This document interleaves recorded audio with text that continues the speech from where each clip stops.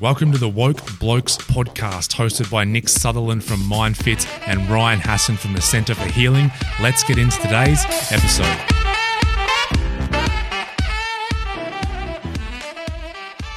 Ladies and gentlemen, boys and girls, welcome back to the Woke Blokes podcast. Ryan Hassan from the Centre. We should get a jingle. Sorry, you were just doing a little dance then, and that made me think we should have some sort of jingle at the start of the show.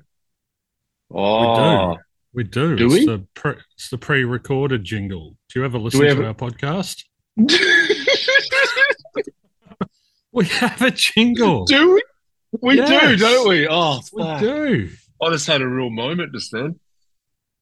We do have a jingle. Sorry, it'd be nice if we had one, though, into the show. We were literally just talking about how you bring nothing to the table, and now you don't even realise we have. I came up with all the themes for the shows, guys. I do all the work. I upload the podcast, and Ryan just... Oh, who edits it? Who edits it? Your virtual assistant in the Philippines. AJ edits it, and she does a wonderful job. Yeah, that's AJ. She's a weapon. She does a fantastic job at everything. So you pretty much I can't believe that I forgot that we have a song. Oh, I do something. I bet you at golf. Sorry, what was that?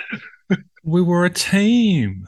And we beat the other team. I'm sorry, golf. You've had so many chances to gloat on this show, and you've taken those chances. Just let me have a moment of glory. We're meant to be coming together for the Gold Coast. Remember, okay. No more of this I beat you. No more of this ego. There's no. Not even a little bit. Not even a little bit. There's only a. Spider-Man's here. Come here.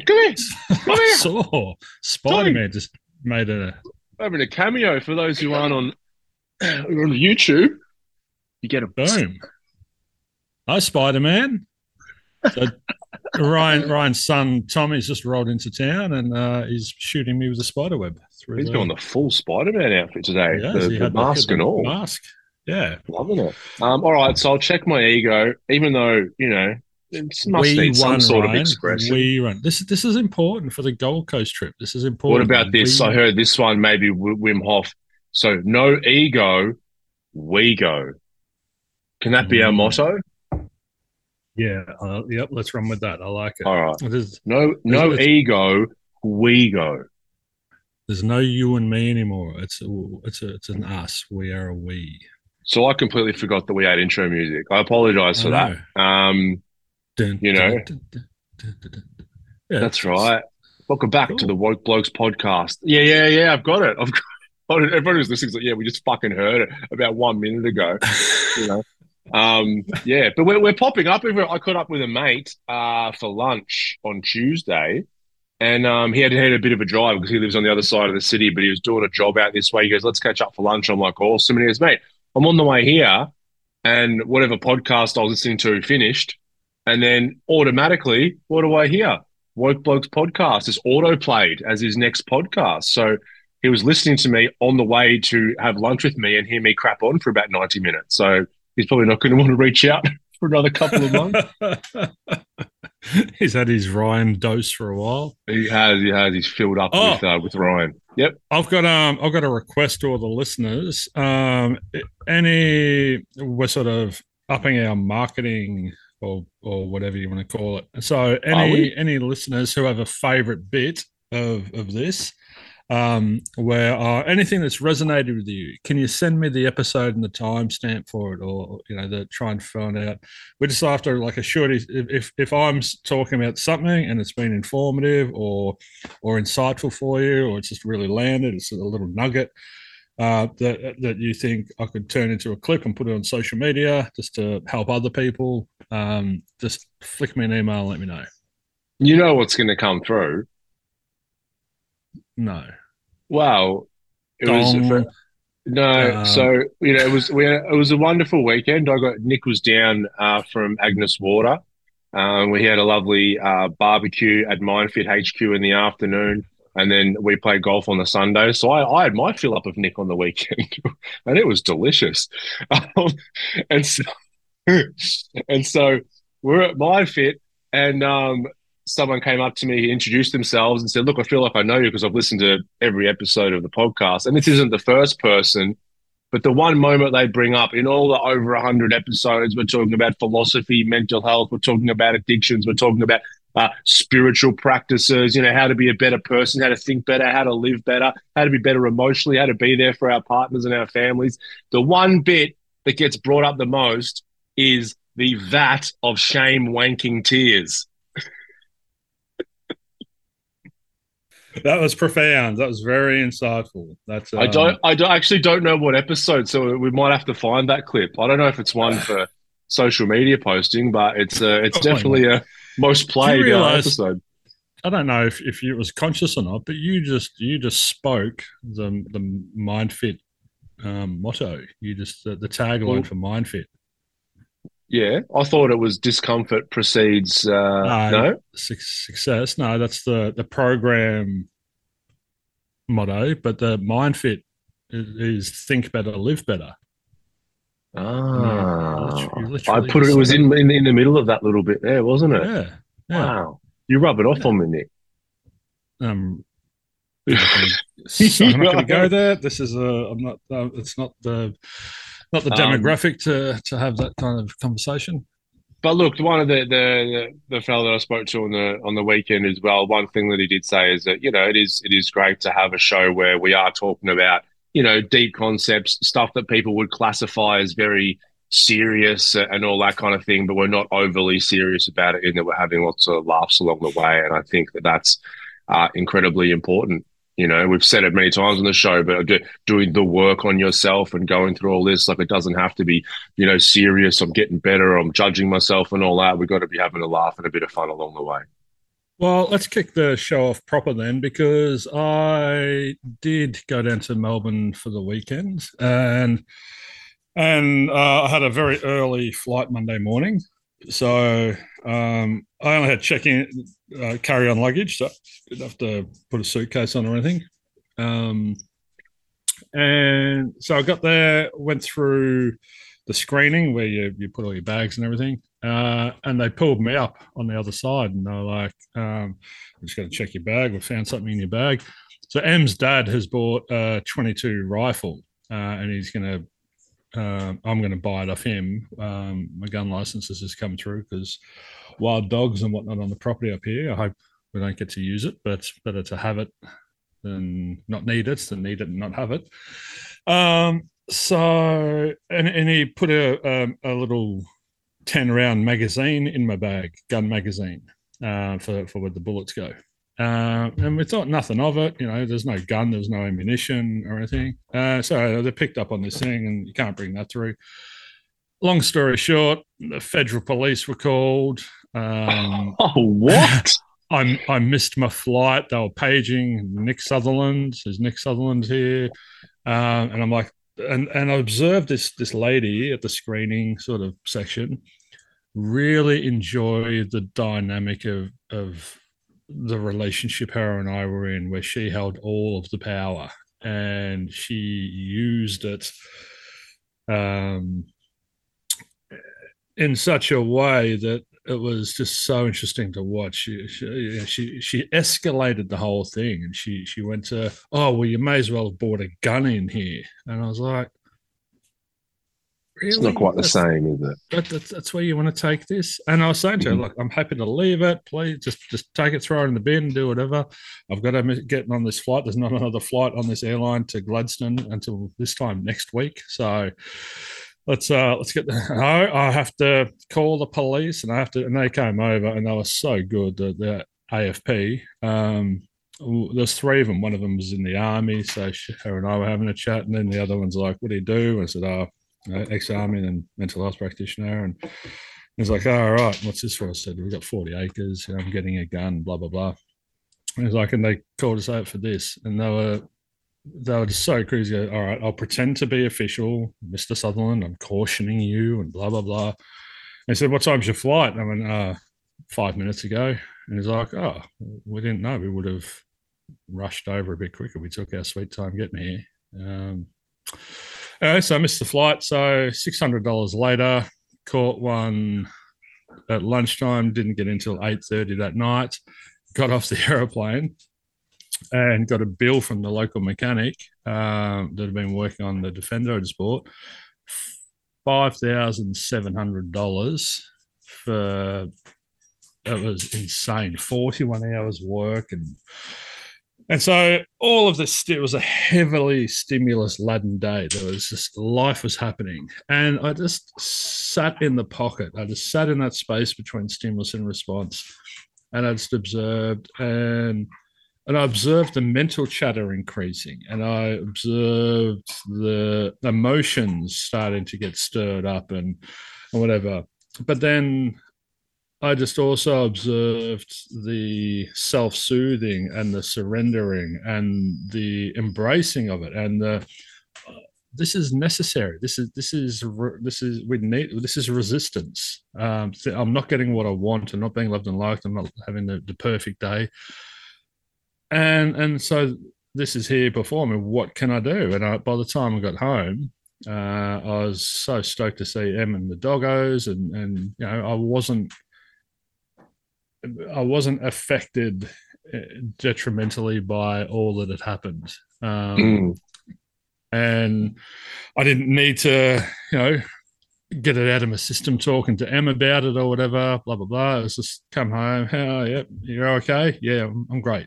And we just kept moving on. I didn't get stuck in a destructive cycle. So it was really interesting just to have so much stimulus at one time and to just be that eye behind the eye, as we speak of, and just live that meditative life and have that kind of a day.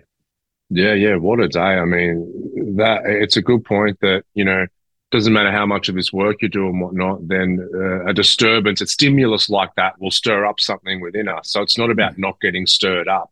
It's about what you were talking about. It's like, can I actually witness the disturbance? Can I watch all the muck on the bottom of the pond come to the surface? And can I not then get lost in it and start to drown in it and stay back? Because what we mostly do, so let's take the lady at the airport who was working. It's like we have an incident like that, and God knows what's going on for her. And basically, what happens? We have that experience, then we take her with us. In essence, we take her, and that reaction that she becomes the baggage that I didn't check on. She's the baggage. Yeah, you put her in your pocket, or you're carrying her on the back, and then she comes home with you, when we're now in relationship or with our families, and then a week later when we're at work and whatnot, and maybe we're stuck in traffic, and then we bring her out as an excuse to get more angry, and then we're carrying all these things around with us where we can. We don't forget about things because obviously you can remember it and talk about it, but we're not carrying a lot of that heavy emotion that she was eliciting at the time. Well, I'm not holding on to anything, and I've there's a beautiful story about the two monks, and they're walking on. I've spoken about it before, but they're walking on. One's an old one, one's sort of new to it all. And there's a woman across the stream, and she needs help. And so the old monk wades through the stream, picks her up, and brings her back over to this side and puts her down. And they wander off. And the young monk's sort of looking at him, shell shocked, because a part of their monkness, they're not allowed to touch women. And so he's stewing on it all day for the rest of the walk to the next town, and in bed that night. And then he finally goes, "Fuck it, what the hell, man? Why'd you pick that woman up?" And the old monk goes, "Well, I put her down all the way back there. Why are you still carrying her?"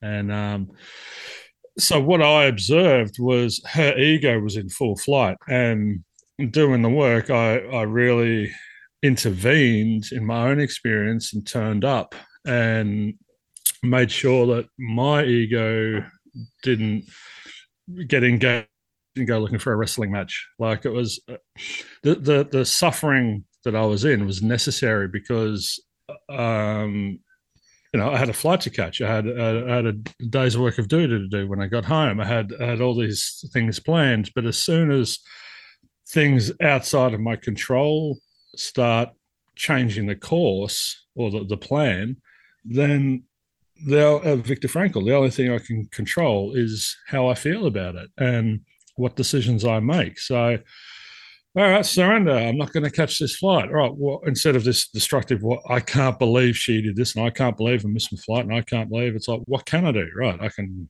Qantas, Jetstar, Virgin. There's all these other airlines. Which one goes to Globe? All right, it's going to cost me $600.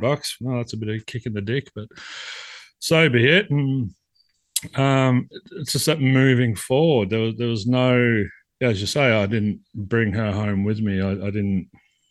I wasn't stewing or dwelling. I fully let go of any attachments. Yeah, desires for what I think should have been happening. Yeah, it also helps as well. Like when the police come, like a lot of people, if you don't, check that, then you're already worked up. Then all of a sudden well, what's happening here? Wow, this fucking bitch, blah blah blah. Then it's like, whoa, calm down, sir. And then you're compounding the issue, right? Because you're trying to. All I had in my head was I just didn't want to have an experience like you had. I just pictured poor Ryan in a jail cell, starving, doing his push-ups and just beating other dudes off. I mean, my teardrop tattoo with a permanent marker, trying to fit in, crying into a vat of tears. So did you urinate in that bucket? Yeah, that's it. Yeah, you're on. You're looking so dehydrated. What, you're sobbing in the corner? Let's go away. Yeah, we've had complaints from your cellmates. Yeah.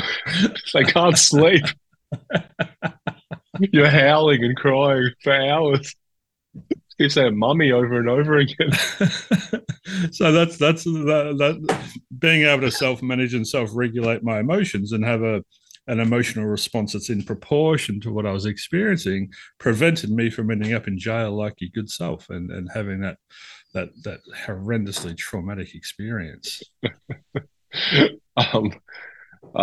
Yes, that's correct. Yeah, I did have something else to say on that, but we just got really off track. Unlike us. It'll come back to you. It'll come back to you when it does. Just release it. I've got a bee in my bonnet, and it's been building for a while. And I've spoken to you about it, and now we're gonna have it out there. Mental health charities. Oh, okay. A bee in your bonnet. What does that mean? Like, what's a bonnet? Like, it can't be a car bonnet. Like, if I have a bee in my car bonnet, that's not much of a problem. Is a bonnet an item of clothing? It's an item of clothing, women's clothing. It's right, the thing they had on their heads. That is a problem. Jeez. Yeah. Okay. All right. All right. Have it out then. What's your beef here? What's your issue with them? They're trying to do good in the world, trying to raise awareness around mental health. Out there doing. What do they raise? What do they?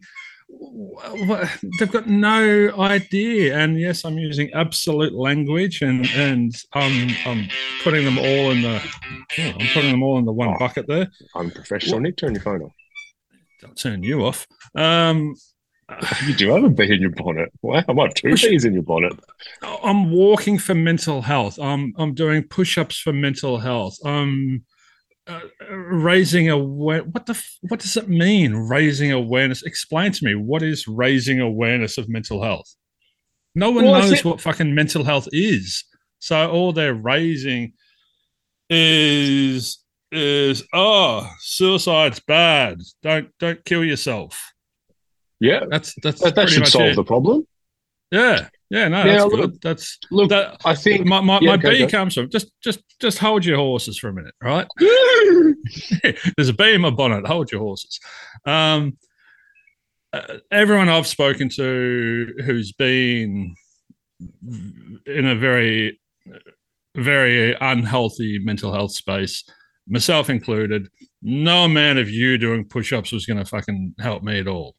No, man, and you walking from here to Timbuktu was not going to help or benefit me in any way.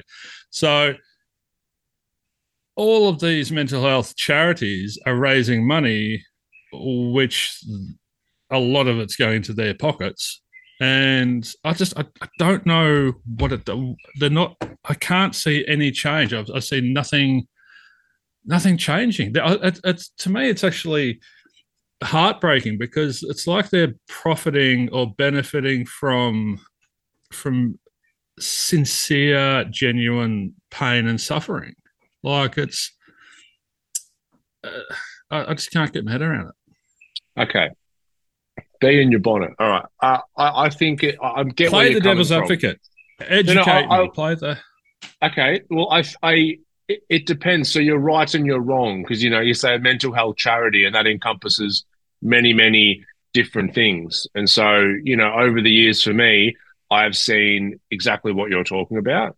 I've seen, I think initially things like, you know, football players or people who are well known coming out and speaking about their troubles. I believe that's a good little first step because it doesn't help an individual, right? Doesn't help an individual per se who's really deep in depression or struggling with something, but it helps overall the general public be like, maybe that 50-something-year-old guy who would have never thought it was a thing before after a year or two of hearing these kind of things kind of goes, oh, okay, so, people can really struggle with their mental health. And, hey, I feel like my son or my nephew or something's been really struggling. I'm going to be now more of a compassionate ear to that.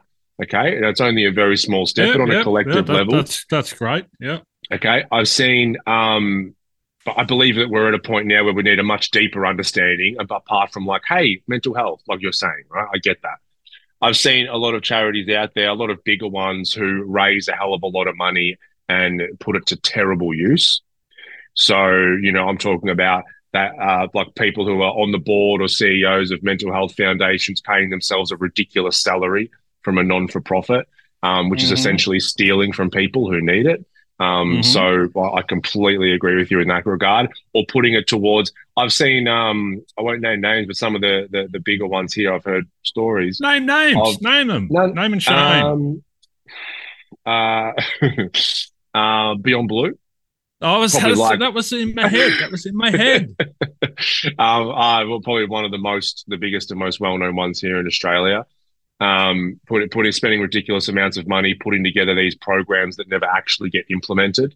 That sort of stay on the shelf. And they put out all this data and statistics saying, there's so much statistics, so much data on it, and this is where the crux of my issue is. There's so much awareness of how terrible it is, but there's bugger all education and meeting it at the root cause. There's so much focus on the symptom and nothing that I've come across is dealing with the root cause of it. It's just go to a GP, get a mental health care, it's funneling everybody into the mental health system, which is horrendous. Which is a flawed and broken system. Yeah, I get it. You're exactly right. And so that's so I get a real bee in my bonnet every time, let's say a new budget comes out and the government are like, oh, yeah, no, we definitely see there's an issue with mental health in this country. So we're going to actually increase the budget from this amount to this amount to help solve that problem. The issue is exactly like you're saying, the extra money is being spent on an already broken system that isn't getting people the help that they need.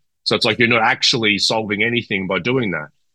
And that's because these main charities and non-for-profits have a monopoly on the mental health space. And so they are in, friendly with the government, state government and federal government. And so when the funding gets announced, they're the first ones to go and put their hand out and say, we'll take that funding. And that a large amount of that money goes to shit that doesn't work or never sees the light of day anyway.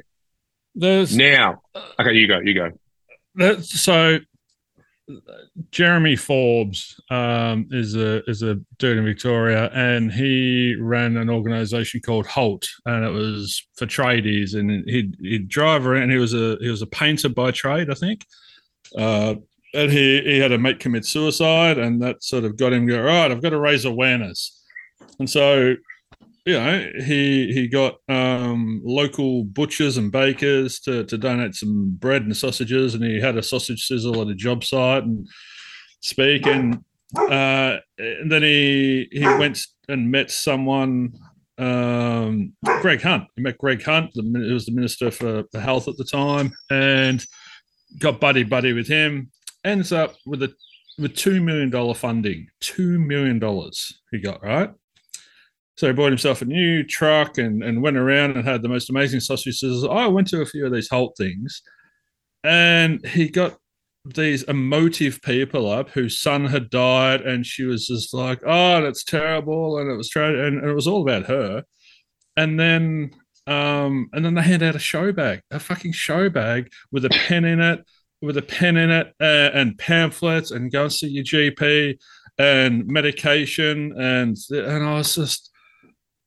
I'm not bitter. I'm not coming at this from bitterness or resentment or anything. I appreciate everyone's trying to, or people like him. He was trying to do the best he could with what he had, but he wasn't a professional. He wasn't equipped to do anything.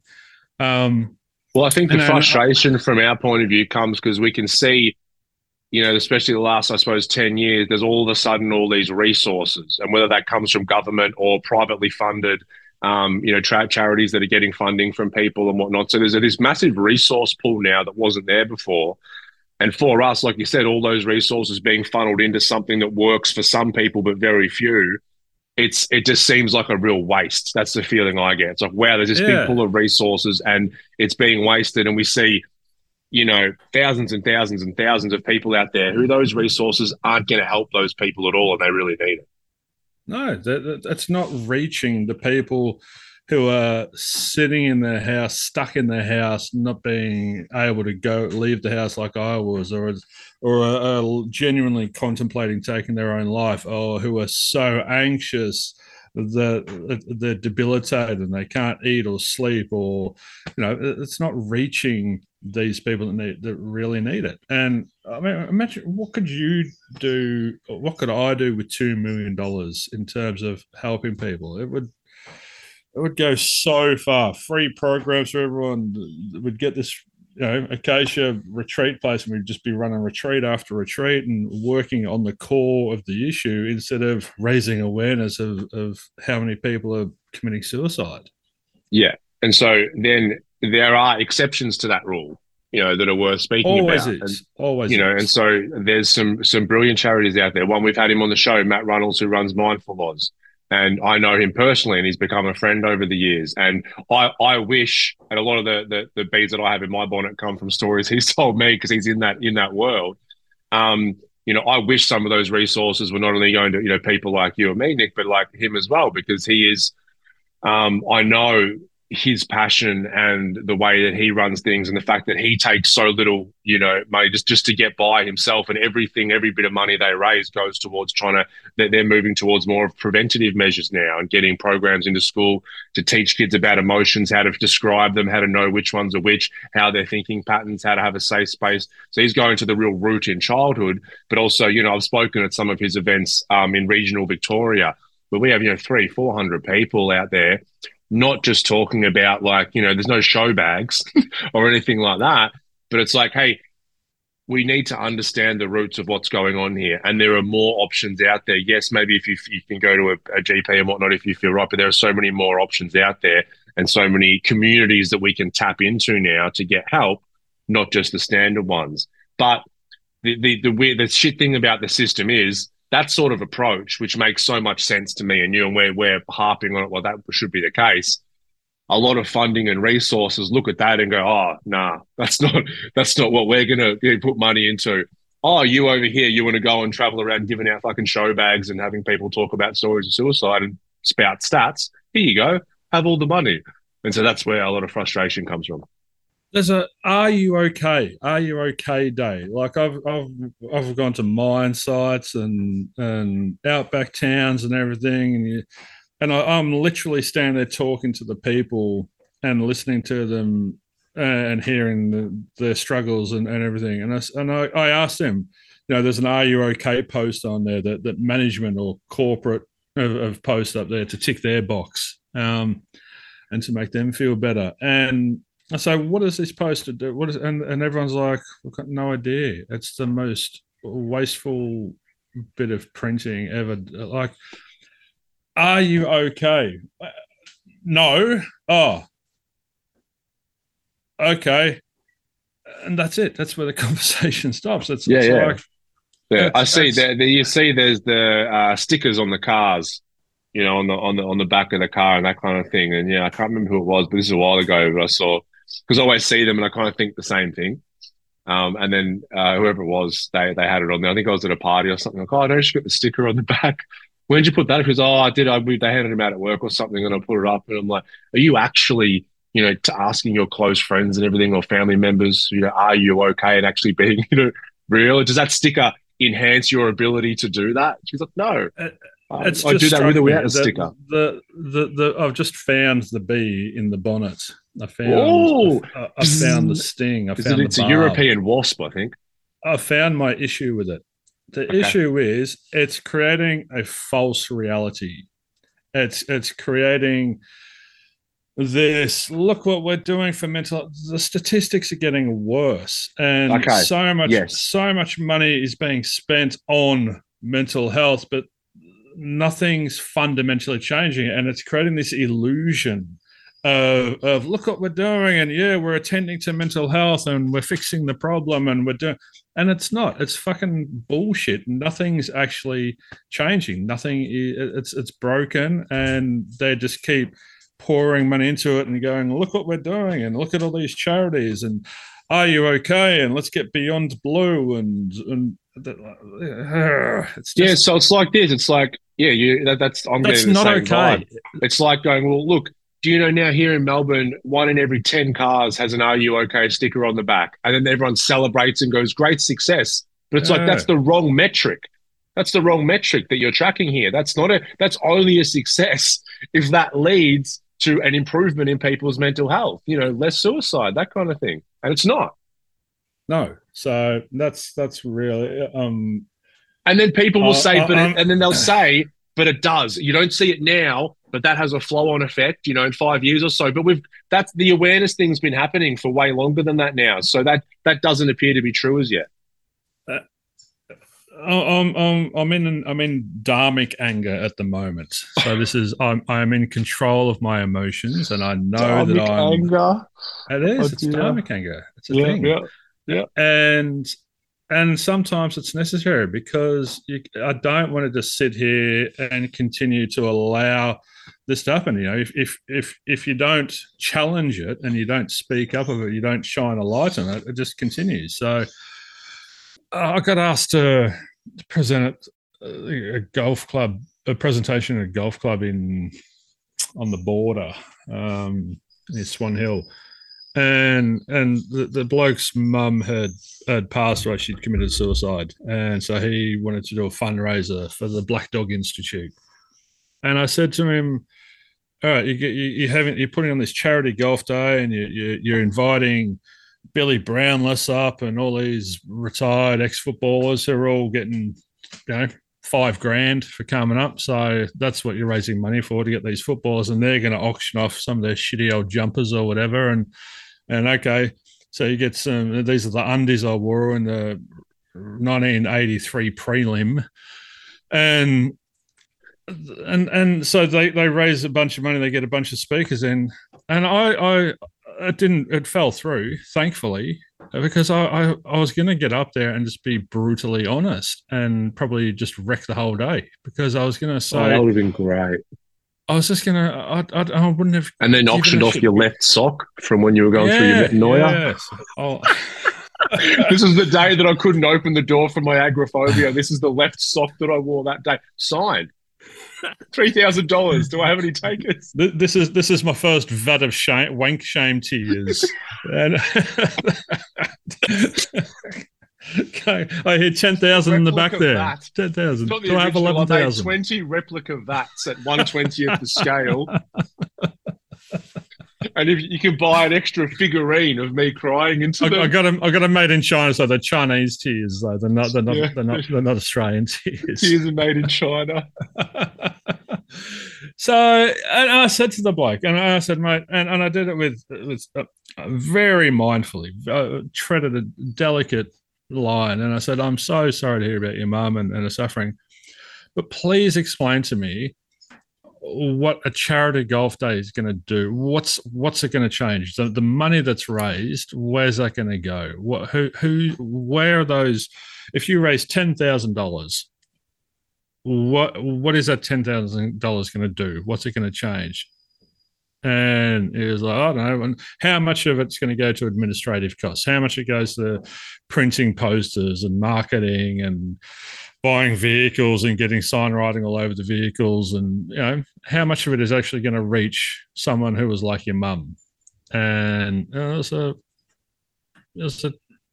really interesting conversation, and I just it's because we're not. It's like I've told this story on the show before. It's like I remember when we first started the centre, we were going around to all doctors and whatnot, and just letting them know that we're here and we're going to treat addiction in a bit of a different way. Went to one, and you went to bring them lunch. They ate our food, and 90% of them walked out on us. And the guy who owned the clinic was there, and he was. And you got balls coming in here, and he said, because we know that it's like we know if we have a client with addiction and they need to go get treatment, we send them to Pine Lodge. So it's like, I've done that. I've done my job and I'm right and that's all good. And I said, do you know the statistics? Protocol. I followed protocol. I'm like, do you know the statistics of Pine Lodge? Not at 10, but they have about a 10% success rate. So 9 out of 10 people that you send there won't get the help that they need. And he goes, oh, well, I wouldn't know all the stats, and walked off.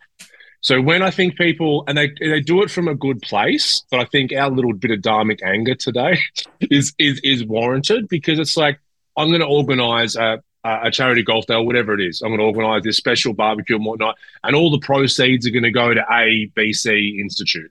So now all of a sudden I'm like, I'm doing the right thing. I'm doing this for the right cause. And, we go about it. And it's like, oh my God, I raised $6,300 and that's going to go to this institute over here. Awesome, I'm done. But we don't ask the questions like you were asking that guy. Okay, where does that money go to? Does 5,000 of it go to the CEO's salary? He's paying himself 180 grand a year. Where does the rest of it go? And so all of a sudden the people that need it don't get it. Here's something that's going to sound terrible. That bloke who was hosting the charity golf day for Black Dog, he was doing that for himself. He wasn't doing that for anyone else. He was doing that to alleviate some of his grief and to fear, because something out of his control happened, and he lost someone very near and dear to him, and he was stuck in suffering and wanted. So it was like Medicaid. It was a coping mechanism for him. He was trying to soothe that wound by raising money and look, and I'm helping other people. It had nothing to do with anyone else. It had everything to do with him.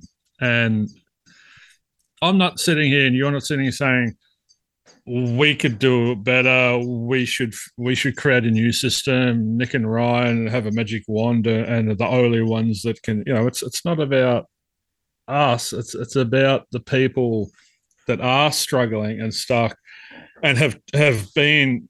I'd say 9 out of 10 of my clients have been in the mental health care system and either ejected themselves from it, thankfully, or been spat out by it because it was so unhealthy. And I'm talking about this for them and the people that can't help themselves and do, it ain't weak to speak. So many people do speak up and raise their hand, but instantly, as soon as they open their mouth, there's a pill shoved in it. Or there's a clinician labeling them or diagnosing them with something, and it's. I would love to just tear it apart. Yeah. There's a disconnect.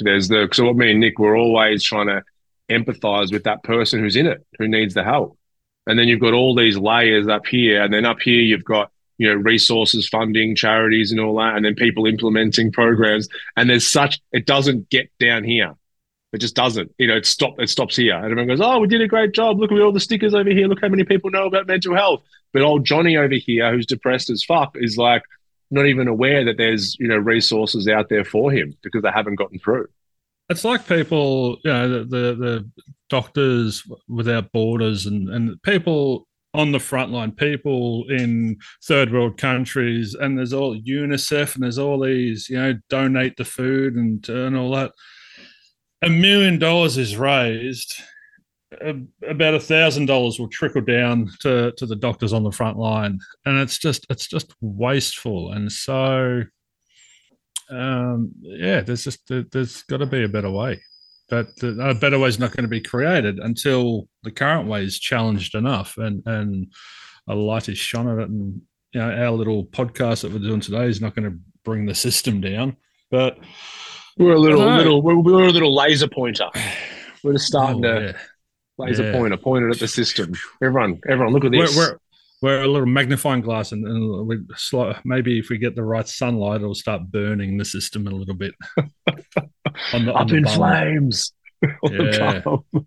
Give it a rev up.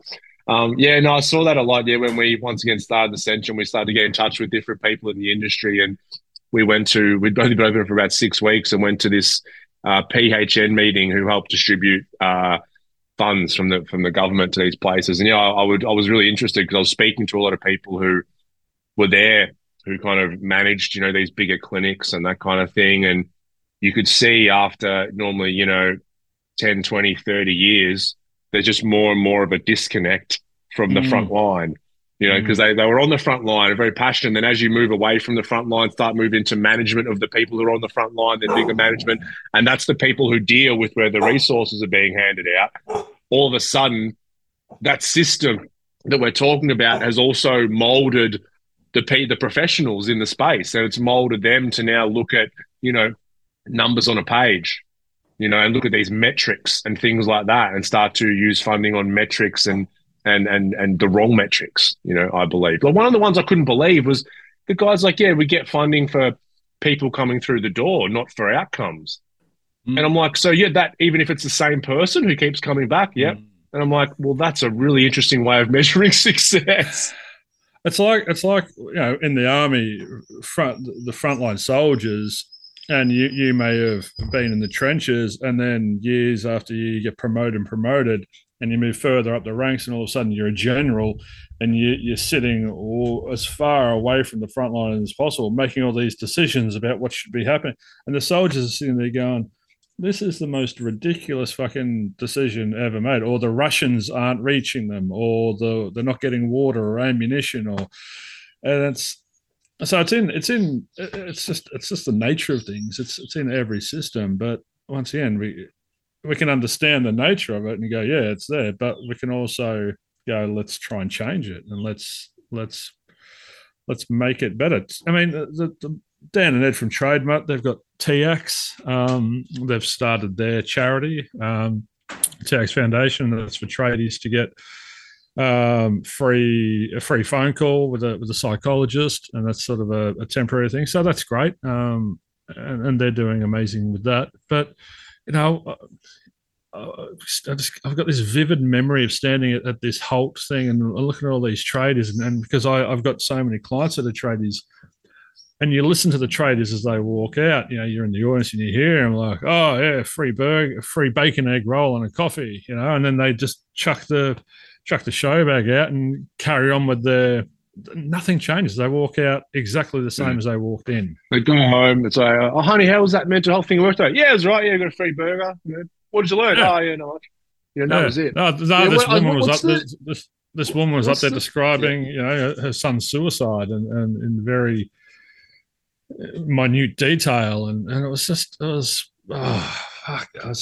this is where $2 million gets you,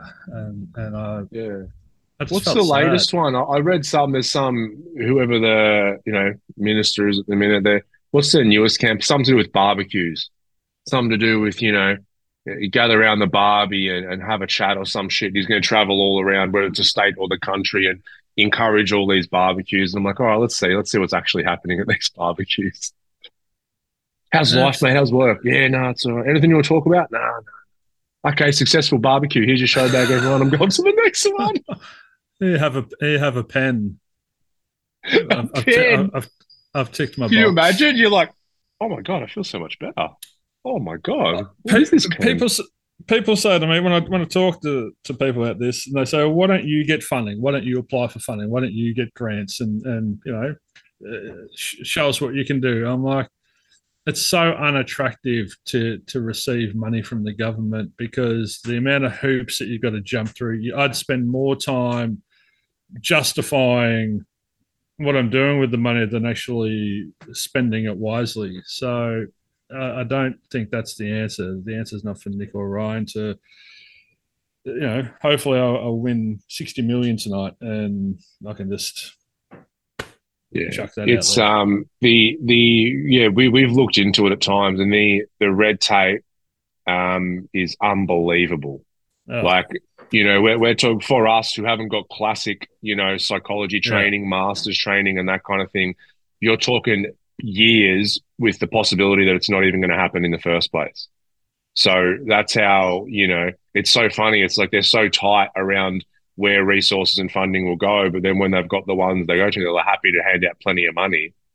But, like we've spoken about, it's like, what's that money going to? Is it making a difference?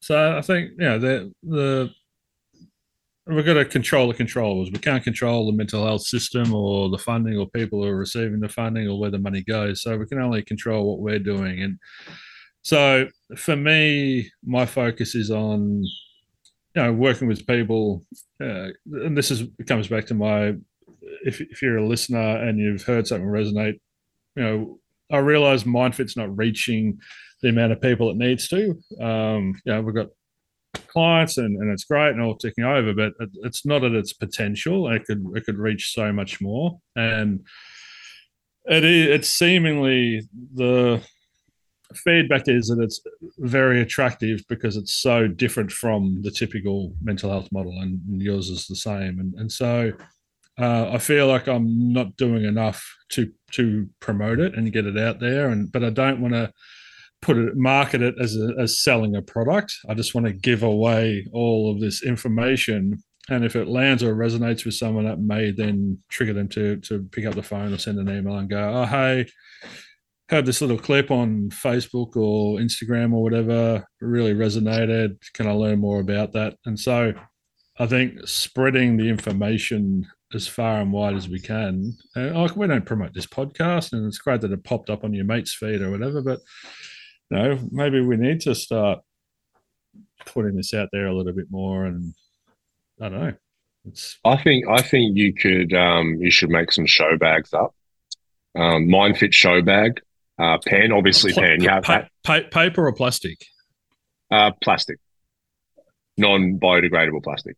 And a pen, just like a dodgy Bic pen that you've just put a little MindFit sticker on. A sticker for their car. Is your mind fit? Question mark. Yeah, we'll put that on the car. Yeah. And just a pamphlet of statistics. What about this as a bumper sticker? If you ain't woke, you're broke. Yes. Yeah, definitely. Because that'll change the people's ability. I know. If I was in a state of deep clinical depression and I saw that bumper sticker, I'd be cured straight away. That's what I believe. Yeah, so, all right, show bag, and then we'll just start handing them out. Can we get a bunch of black market SSRIs and stick them in there as well? May as well just. We'll just say it's a packet of mints. Yeah. And the antidepressant Valium for everyone. Valium for everyone. Yeah. Some sort of upper during the day so they can get stuff done and achieve all their tasks. And then because they can't sleep at night, we'll give them some Valium, and then they'll be fine because it's really sustainable to be on uppers and downers consistently to try and deal with day-to-day life. Or what about this? It's a bit of left field, but what if we just numb them completely so there's no up or down? It's just yeah, that'll work. That'll also cause less trouble on a societal level. So anyone who's going through something who might be a bit of a disruption to society, we can just maybe we'll bring back lobotomies. Maybe we'll just travel the country doing Woke Blokes podcast and live streamed lobotomies. And the electric therapy. Electric shock therapy? Yeah. We can do both. You spin a wheel if you're really struggling. It's like, am I going to be on the uppers and downers? Am I going to be numbed, a lobotomy, or electric shock treatment? Oh, I love it. The fifth one's getting to the actual root cause and doing some deep inner work on myself and coming out the other side in a healthy and sustainable way. It's like Russian roulette. But there's only one of those on the wheel. Yeah, that's right. The rest are all. You have like a 10% chance. We can get like a Winnebago and just travel the country. A real dodgy, like the Winnebago out of Breaking Bad, they're cooking meth in, something like that. Yeah. Just graffiti, MindFit, and Center for Healing on the side. we if this van's a rocking, don't come a knocking. Come and do a town near you. Oh, it's perfect. It's perfect. Let's do it. I'd love to do that. I might actually. I had this thought a couple of years ago. You'd love to do that. Not that exactly. Which bit? No, I'd love to travel the country for a year, do a mind fit lap of Australia, and just stop in all these small. If I had $2 million, that's what I'd do. I'd just hit the road and map out. I'm going to be at these towns and just hit it, chuck them and the doggos in the bongo van, and off we go. What would you do? I reckon some sort of education piece, why we think the way that we do, destructive thought patterns, all that kind of stuff. And then also as you leave the town, you're setting the people up who need it with that ongoing support. It's like, great, now we're going to work on this. You're going to have weekly sessions with so-and-so from MindFit. Here's your days and times. What support work have you got around you? Let me speak to the rest of family, make sure we're all on the same page. That kind of stuff. Oh yeah, that's basically a discovery session that we do before the program in every town. So here's what's going on. Here's your cognitive distortions. Here's your anger. Here's why you're using all these coping mechanisms. Here's what you can do differently. And if you're into it, great. And yeah, let's start this online community, and we'll all sort of engage, and we'll all do this work together and go forward, and and meditate. Let's do a meditation, and let's. At what point are you then showing them the suicide statistics? Oh yeah, fuck. Is that what you'll be meditating on? Yeah. I just really want to reinforce and drum into everyone how many people are committing suicide. I think. And at what point will you label them with the diagnosis? Because that's super helpful as well. Well, that's going to be a wheel as well. So they're going to spin the wheel. So which one you have? And then there's going to be a stick, and they literally have to stick it on their forehead. What about tattoo? That's a bit excessive. It's a bit excessive. Oh, that was fun. That was fun. I enjoyed this. You had a bee in your bonnet. We've ended up laughing at the end of it. Yeah, I get your bee though. I get that and my point is there's exceptions to that bee in the bonnet, but I totally get where you're coming from. And the one thing we can agree on is that, there is massive flaws in the mental health care system, and there needs to be more options for people and more education. So instead of it's like going to a restaurant and there's just one fucking thing on the menu. It's like, mental health care plan medication. It's like, oh, okay, I'll have that again, I guess. It's like, well, no, different people will resonate with different ways of getting better, and we need those options for people and for them to be the forefront of people's minds. Let's get Old Love back on the podcast. Remember, she was the minister for the suicide person to the prime minister, the advisor or something. Yes. She was creating the mental health landscape for the next 10 years and whatnot. I'd love to get her back and, put her in the hot seat this time instead of just in the hot seat. All right, let's do it. All right. Well, remember her people kept saying, "Oh, can you send us a list of questions?" And so maybe we worked around that. We were nice to her, so we've sort of we've lured her with honey, and now we just get her in the hot seat and go, "All right, fun's over, love." Yeah, dun dun dun. We want to know how you gonna. Yeah, how's this plan coming? What's changing?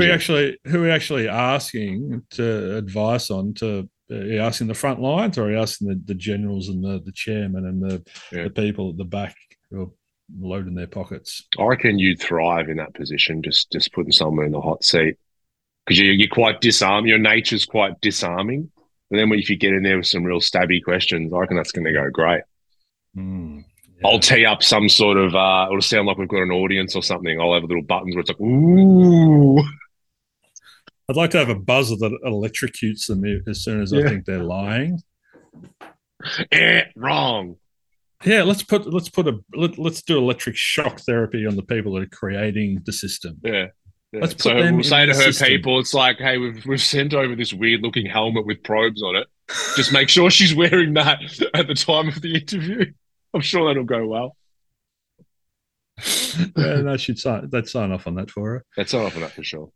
All right. Well, anyway, we're back to the grind for us. Back to reality. Back to doing what we love doing, and the system will always be the system. But we can.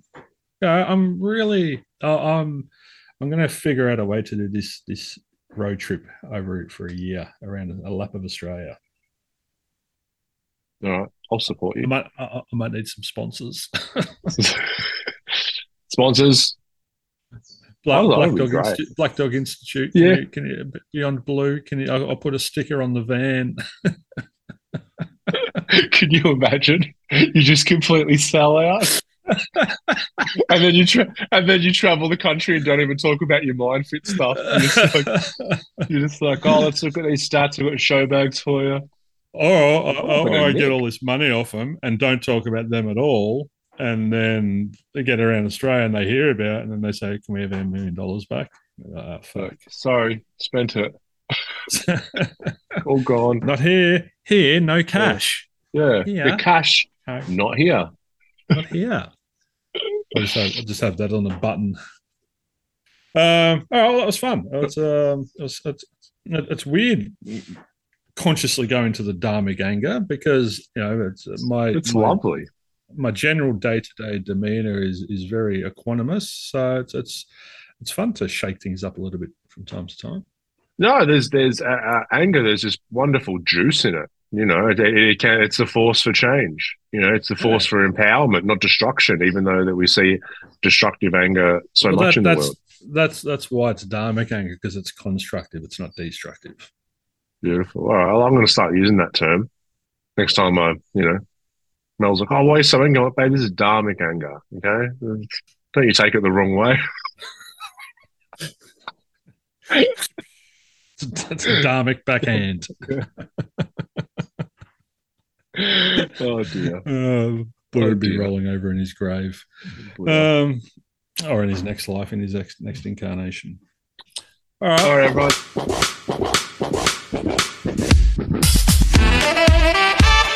Thank you for tuning in to the Woke Blokes podcast. Please don't forget to subscribe to the show. Also, leave us a 5-star rating. We thank you so much, and we'll see you all next time.